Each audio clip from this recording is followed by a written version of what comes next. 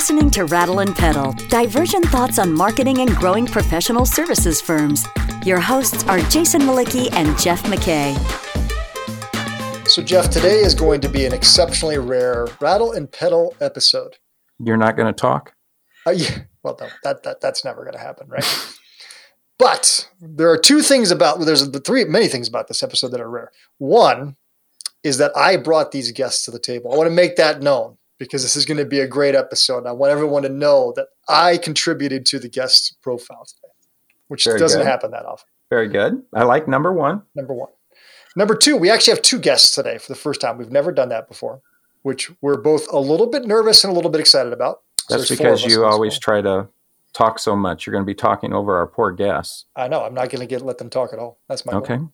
And the third is actually the topic, and that's what I'm excited about. So the topic today, we are going to talk about, well, basically, we're going to learn from a company that blew up the entire sales and marketing function. That's the way I like to describe it. I don't know if that's really true. That's sacrilege, isn't it? Yes. That's why I'm excited about it. Me too. So we're going to talk about the Unified Commercial Engine. On the line with us today, we have Jeff Lowe and Jenna Pipchuk from Smart, which is an ed tech company headquartered in Calgary. They invented the category that you're probably familiar with if you have kids of smart boards. And they are a global company, and they're going to tell us their story about how they basically took sales and marketing, dismantled it, and rebuilt it as the Unified Commercial Engine. So Jeff Lowe, this is going to be a little confusing. We've got two Jeffs. Why don't you introduce us to the company and just kind of give us some background, and then we're going to dive right into this topic. And I'm going to do my best not to talk so that we can hear from you, which is what everybody wants to hear. Excellent. Thank you, Jason and Jeff. This is Jeff Lowe, and thanks for having us on the podcast today. And we are from Smart Technologies, headquartered in Calgary, Canada. And we, 35 years ago or so, invented touch technology and the smart board that most people will be aware of that's in schools. 35 years later, we're in 3 million classrooms around the world. We also have distance learning and remote learning software, which obviously has come in very handy over the past couple of years. And we have collaboration solutions in the business space as well. So we're around 500 plus very passionate employees all over the world. It's a really exciting place to work, and we're a great purpose-based culture based out of Calgary, Canada. Awesome. We're so glad to be here. I think you said it right. We're going to talk about how we blew it up and then how we had to paddle through and make something new. So we'll talk a lot about paddling today. Maybe that's where my paddle came from. I don't know where that came from. That was weird. All right. So where do we even start with this? So you blew this up. And like I said, I read about you in an HBR article that Brett Adamson at Gartner wrote. And I mean, I kid you not, I don't do this often. I read the article and I was like, I have to get these people on the podcast. So I would go to LinkedIn, and Jenna, I just out of the blue, I'm like, hey, will you come on our podcast? And it was within 30 seconds of doing that. And within 24 hours, you got back to me and you said yes. So just super excited to have you here. So what do we mean by you blew it up? And why did we blow it up? And what does that even mean? I mean, I'm being a little extreme perhaps. So talk us through that. Yeah, for sure. Sometimes we start presentations with, I'm Jenna Pipchuk. I'm the former chief sales officer and now a head of the Unified Commercial Engine. We kind of even, because we think that way, we think that we've left sales and marketing and we think completely in the entire commercial process, and our teams run across that. And so when we say we blew it up, what we really mean is we changed the paradigm from a traditional sales and marketing and completely rerouted around what is the customer? How do they want to interact with us? What are all those touch points? And how do we completely make an org that's centered around what the customer needs and where the customer is in their journey? It was back in late 2019 when Jen and I got together and said, let's go do something about this. Because we actually had been talking about it for several months, if not over a year. The topic of sales marketing alignment and what's the difference anymore between sales and marketing from a customer perspective, everything's gone digital. This is actually a fairly well-known topic. It certainly was to us. If you're a student of the industry of sales and marketing, and throw customer service in there as well, you're familiar, I think, with this narrative. The Gartners and Forresters of the world have been talking about this for a long time, saying it needs to be blown up.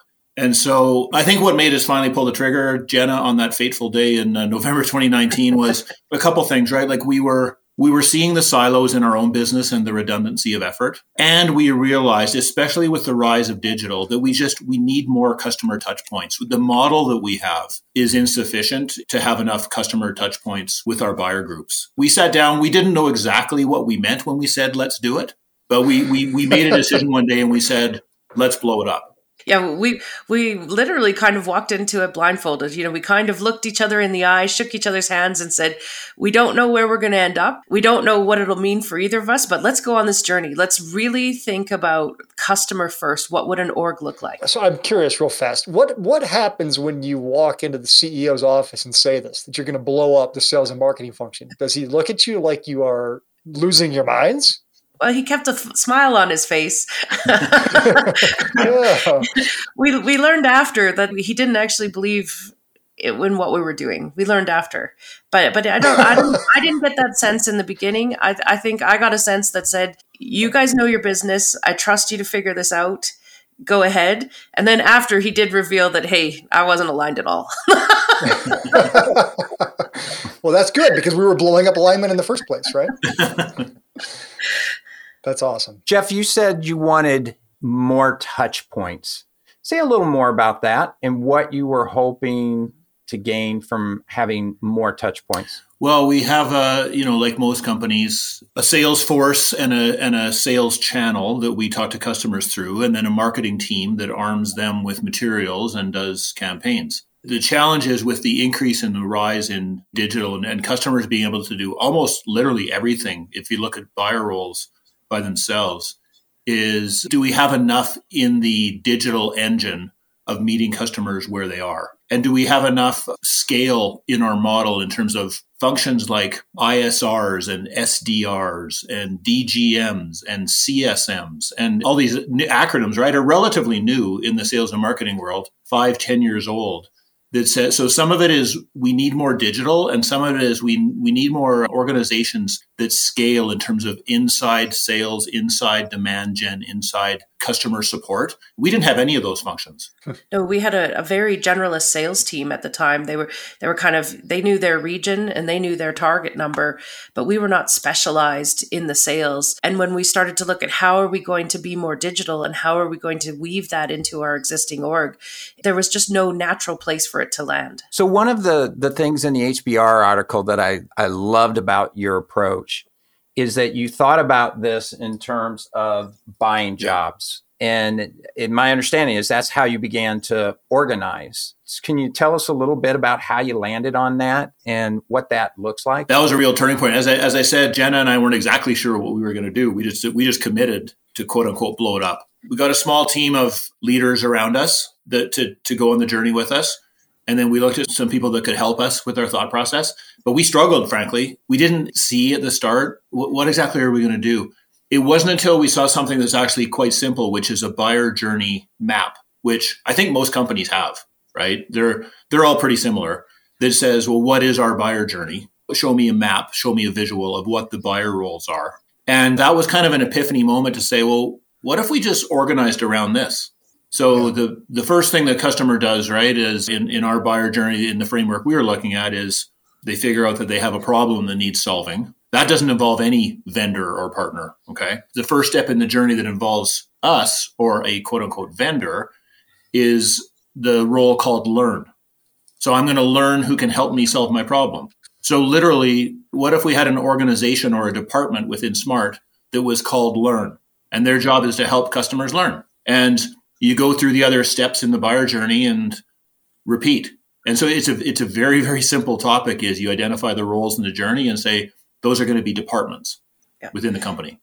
And what we learned when we started to do that, right, Jeff, is that lots of people were doing similar jobs. So we found that different parts of our company were trying to help customers, even doing the same types of tasks, not knowing that they were hitting the same customer, maybe with slightly different messages, but trying to do the same achievements from very different points of views, isolated from each other. It's a fascinating discussion and exercise. And for everybody listening, you don't have to blow up anything to do this and just really reflect on it, right? Is to look at a customer role and then look at your team and say, who does that? Taking the same example, who helps a customer learn who can solve their problems? We had, and we're not a huge company. right? 500 plus employees. We had 5 different teams that were saying, well, I help the customer learn. And so that's inefficient, like that's redundant. And so what we said is, and again, it's a logical step, but it's not easy with change management and with cultures, is we're going to have a head of customer learn, and we're going to combine all of the resources that do that job into one team so we can have more synergies and more efficiencies. I love that concept. The reason I love it is what you just said. It's the synergies. Yeah. And it's the different perspectives, Jenna, that you mentioned, because they're coming at the learning from different perspectives early in the process, late in the process. But there's so much later in the process that could add value early in the process, I would think. I just love that. Yeah, 100%. I mean, one of the things that we're so passionate about is that we're seeing all of this collaborative synergy and the positive nature it's having just on our teams alone, but the customers, the consistency of our message. When I think back to kind of before this, how much time we spent trying to align the message. And to be frank, we were not good at it. Our customer was hearing different things from us, and we were bunching up contacts, and then they were hearing nothing, and then they'd hear too many things from us with too many different information pieces in it, and then nothing again, or sometimes it would be missed completely. We just weren't thinking of us as an org, as an entire org, and the customer's interaction with that org. If you flip it around and just start to follow how that customer's interacting with you as an org, if you're not talking in the same voice, if you're not talking about the same things, if you're not giving them the right information at the right things, they have lots of other choices out there. Did I undersell this when I opened this? I said you blew up sales, marketing, and customer delivery. I might have thrown customer delivery in there. Did you blow up the whole organization? We blew up half. Exactly half of our entire company was involved in this. Only half. I guess you're underachievers. Okay. The great news is like, who knows where they'll end up, but the rest of our org is trying to figure out how they can do some of what we've done, because we're seeing so many gains just intrinsically in culture and engagement and in a lot of things. And so I don't know how they'll get there. We're focused in sales and marketing, but just so you know, our ops and RDI and development teams are trying to figure out how they can do a UCE kind of adventure. That's super exciting and super cool. So I'm just curious now, do you literally have pockets of functional areas then mapped against that buying journey now? Is that essentially how you did it? That's right. Yeah, if you asked to see our org chart, we would show you the customer journey, and there's 5 different roles. So we talked about learn. So it goes learn, buy, install, adopt, support. So those are 5 different teams with different leadership, and it's actually an org chart. And then what we found is, there are roles and there are people that says, we always use the term when I wake up every day. So when I wake up every day, I don't actually do one specific role. I don't help the customer with one specific thing. I help with all of them. So for example, digital and customer experience. So that's an enabling group for all 5 roles. So that's one of 3 enabling units. We also have another one, which is customer insight and messaging, that goes across all the roles. And then the third one, which is super interesting, is operations and data and systems. So again, we blew up marketing ops, sales ops, service ops, MarTech stack, all the work that's been put into that is that's not customer centric either. So what's customer centric is customer ops, putting all of your data and systems together. So anyways, that's our org chart. If you think of a visual in your mind of 5 customer roles and then 3 enabling functions. So we have 8 new teams that we stood up with 8 leaders, and that becomes our UCE leadership team. And it's a new cadence of a new management team and a new way of meeting and a new way of talking to each other. 100%. And those names that he brought out, we're doing one of our kickoffs next week, and our streams are, adopt, buy, learn. That is how we talk. The leaders for these 8 areas that you stood up, where did they come from? Were they logical, intuitive choices, or how did you choose how or who would lead each of those areas? So we didn't build any of this with people in mind. We went straight to what we call a circle and squares exercise. We built the org with no people in mind, including even Jeff and myself. So we built what is needed. We built out those roles, those job descriptions, the skill sets needed, everything without any person in mind. And then we took the 300 people in our orgs and we looked at their skill sets, their aptitudes, their interests, their experience. And we started mapping circles to squares. And so when we built the org, we didn't know who our leaders would be, even though we knew we had tons of capable leaders in our orgs. And some did shift, some were more natural that you would expect. And anyway, we went through in all 300, we said, what is the right role based on this person's experience, skill set, and interest? Can they learn some of the skills that maybe they didn't have? Are they, is that where they want to go in their career path? And we ended up with a section of really great, amazing people whose skill set didn't match our future. That was a small segment of those that just didn't fit into one of our new squares. And then we had to bring in a slightly larger amount of brand new skill sets that we didn't have. And so that is how those leaders were selected. Some of them were surprises. You have to remember, everybody in the 300 had a new job, had a new manager, had new processes. And even if they tried to do things the way they used to do, those teams didn't exist to go back to engage with. Burnt the ships. I imagine in this window, when you're figuring this out, there's a lot of maybe fear and stress in the organization about what's going on. How did you communicate what you were exploring and figuring out? Or was it sort of behind the scenes? It's like if someone knew that you were going through this, I would sense there'd be a lot of fear inside the sales teams and marketing teams and everybody. Like, oh my gosh, what's going on? Am I going to lose my job? So how did you navigate? It was an interesting time. I mean, you have to remember also, we ended up planning to release this in April of 2020. And we all know what happened in March, right? So we did actually pause. Do we move forward with this change? And we said, hey, everything's kind of crazy in the world. Is it really fair to our teams to do this amount of change upon change? We call that change upon change. And we asked the team, and they did press us to move forward. They said, no, we're going to do it. And in hindsight, because we had planned so much of what we were trying to do, because we had prepared them with, hey, we have to change to stay with the market. Our customers deserve this. Because we had spent so much time figuring out what we wanted the org to do and look like. What they said in hindsight was, when the world was crazy, this was something they hung on to. And it helped us actually move forward because we knew what we were trying to achieve. It became even, a stronger foothold to move towards that change because the world was crazy. So they're like, we're building something new. We know exactly what we're trying to build.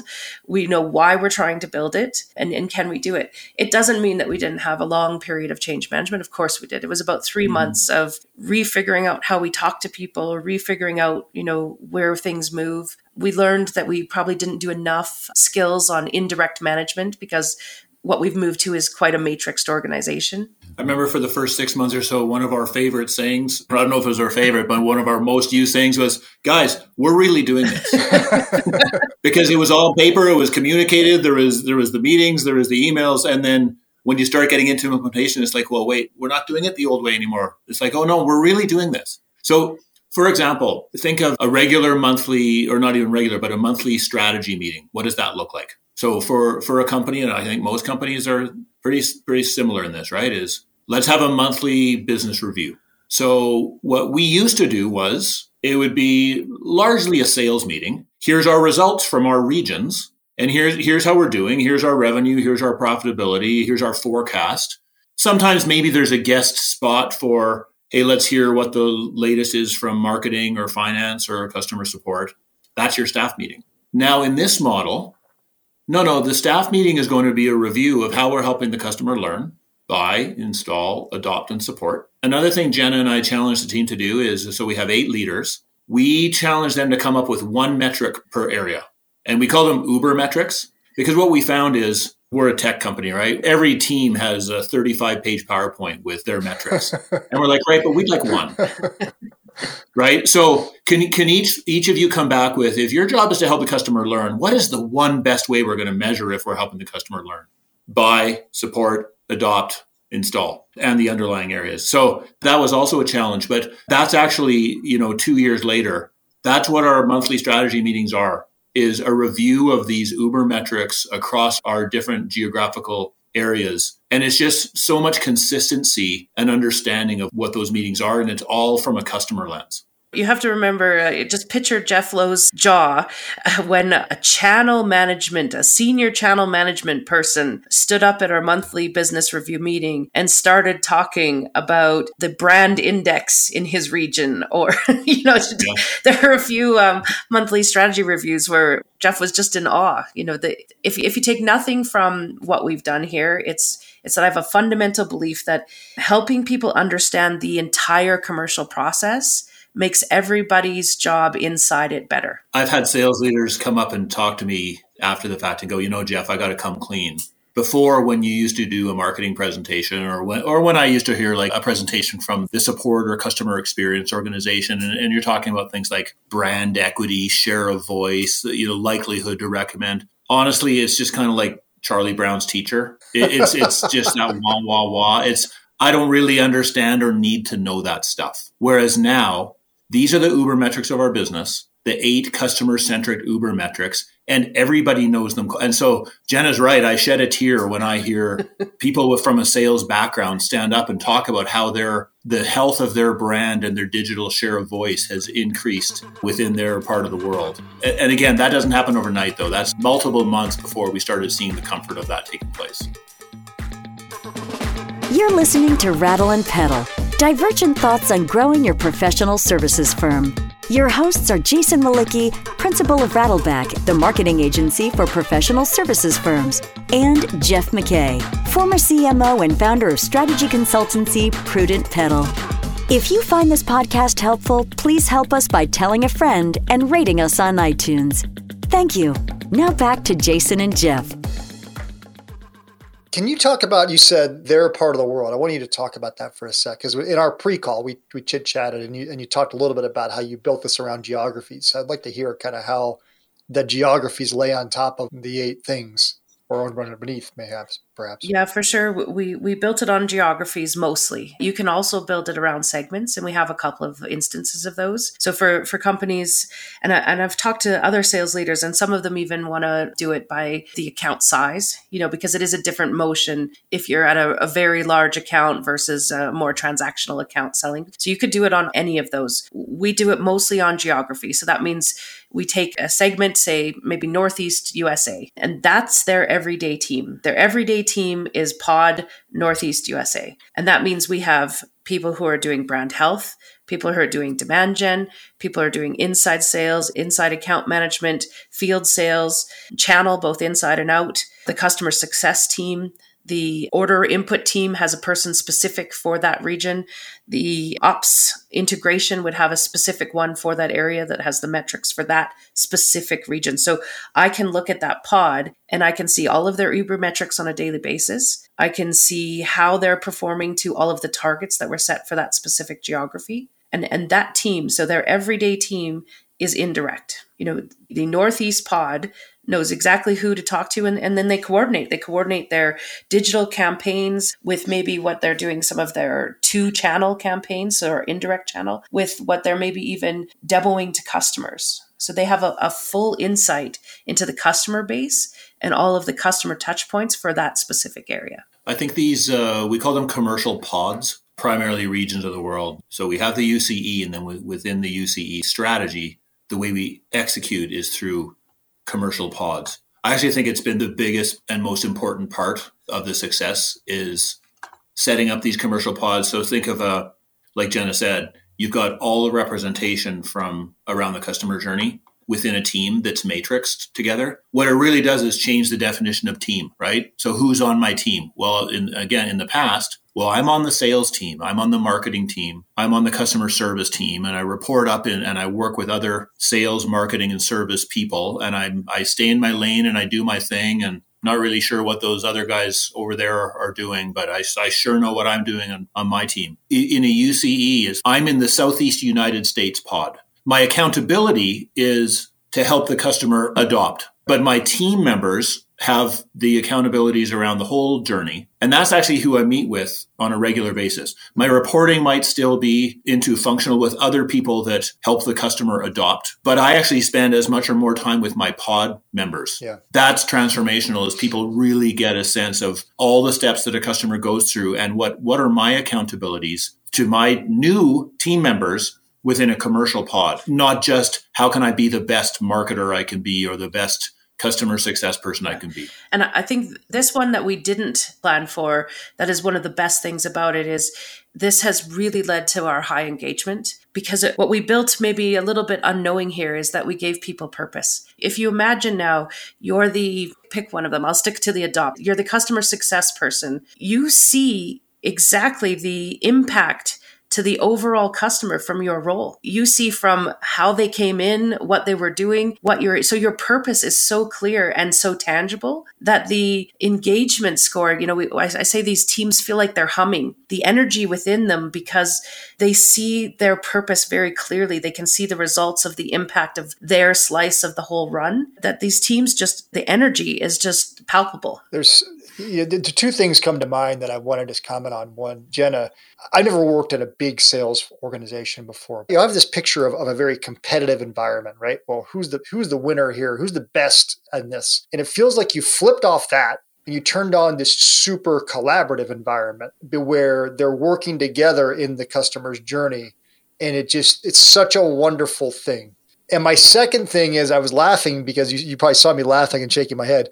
I think the Matrix organization is the stupidest thing in the history of the planet until right now. This is the first time I've ever heard a Matrix organization that I was like, oh, that actually makes total sense. And it would be awesome to be in it. But most of the time I'm like, that's so stupid. You're confusing people. They don't know who they report to. They don't know what's going on. But in this instance, you've actually made the Matrix organization something valuable. So I'm just flabbergasted by the whole thing. It has been great from like Jenna said, an engagement perspective, a culture perspective, people's growth and development. It changes their perspective on what could I do next in my career, because they're given exposure and real exposure and depth to what are some of the other roles within a commercial organization. We, like most companies, we chart our engagement scores on an annual basis. And before we implemented the UCE, we had a pretty good engagement score across these teams. It was in the low 80s, 81, 82. But in the most recent one we did, it's 90. So we've gone up to a 90 engagement score, which is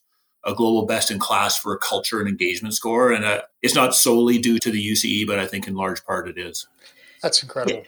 Yeah, and we're talking now 2 years in with a lot of confidence that, this is where we're at. We did go through a real transition of, hey, those are my customers. What are you doing talking to my customers? Hey, this is my area, right? And I think even Brent Adamson in one of our conversations said, you have to understand when you change the role this drastically, you're changing who they identify as. And so we had to help the sales team understand that this bigger group was all in support of the same motion. And it took us a while to help them redefine themselves in this new kind of area. So if I think back, we did go through a lot of transition. I specifically remember, hey, those are my customers. A lot of, hey, that's my customer. You're going to let them talk to my customers? No. Like, you had to get through all of that. I never hear anything like that anymore. So it's even hard to remember back to that, because now they just talk about, it's actually quite seamless for them. And what I've noticed now is that when we bring new people in, we have to spend more time with new people, because how they collaborate and work through things. It's like, imagine it being a sales person who's like, I'm trying to engage this, whatever, I'll say school district, because that's really common for us, this customer. And they know now that they can go to their, what would be former marketing, but their learn people and say, hey, what do we know about these people that haven't bought from us before? Have they been engaging with us? Can we do a quick digital campaign in this very close area to help me go in, because I got a demo on Friday? Like, they seamlessly do that kind of conversation. I can't imagine that of happening in our old org. So let's talk numbers here, if you're able. Feel free to say no. You threw the engagement one out there, which I love, but you also have some other pretty remarkable outcomes. So I think it's good to hear, for people to hear, hey, this wasn't just a cool journey that changed, the engagement of our workforce with the organization, which is a really great thing, but there's been meaningful commercial outcomes from the commercial engine. So let's share what you can, and whatever you want, you got to keep protected. Then or we can edit it out. Sure. No, I think we can share some things for sure. I mean, I'll do the marketing ones, Jeff, and you could do the sales ones maybe. But I mean, sure. in marketing alone, just sheer number of leads, they've doubled those numbers every year that we've had the UCE. doubled it year over year without an increase of budget specifically to do that. So that's just efficiencies and gains from the structure itself. I do remember when we first implemented the UCE, we started implementing targets to some of the learn areas, right? So it wasn't just that you have money to go out and do campaigns and marketing and get leads. You actually now have specific numbers that have to be achieved per month, per quarter, per pod. And I remember a bit of, just people going, ugh, you're making marketing people have sales targets. What are you doing? I remember that kind of like perception. And now it's not even a question. Now it's like, well, yeah, that's my target. I mean, we got to blow that out of the water. And they do it every single time. I think the metric I might be even more proud of is sales accepts. Yeah, for sure. So sales accepted leads, because in a siloed organization before, we had our sales accept leads in the 50% range, 56%. And that's because of silos, right? And that's because of lack of knowledge, lack of trust. I don't even know these leads are generated, or I'm assuming they're garbage. I'm not involved in them. I don't know what they are, right? So then in the environment of a UCE where we're actually setting joint targets and we're talking on a regular basis about what are we doing to generate those leads, now we're up into the 80s and 90s of sales accepted leads. Yeah. So Jen is right. Like, we've doubled our volume, and then we've also increased by 160% or so our sales accept percentage. And again, it's so heartwarming to hear this. These numbers are presented by the pods with great accuracy and knowledge of what those are and what those mean. It's actually fairly seldom when the quote unquote marketing people actually talk about that, because it's usually a pod leader who has more of a sales or a channel background. Yeah. And the fundamental understanding of all of these leads and touch points are essential for me to make my number. I don't think that we would have had that mindset before. They actually know that if we're lagging on our learn targets, which actually we never have been, but they watch them, because if they're lagging there, they know that they're actually not going to hit their revenue numbers. Yeah. They understand leading indicators. Yeah, exactly. And then the sales, I don't know, Jeff, if you want to go in or I can share, but the sales year over year, just pure numbers, have been pretty outstanding. Yeah. Incredible. Now let's do this. Before we lose you, because we're about out of time, let's talk about how your roles have changed, because, your mutual roles are very different than they were 24 months ago. So let's hear that, what it's meant to you. It's changed them quite significantly. We do view each other as being interchangeable, although we have our depth of expertise from our backgrounds, right? Being sales and marketing. But we are joint UCE leaders, and we do chair calls and be interchangeable on UCE related calls. So the sales side, or the former sales side, I guess, of the business would think nothing at all of showing up on a call and having me lead it.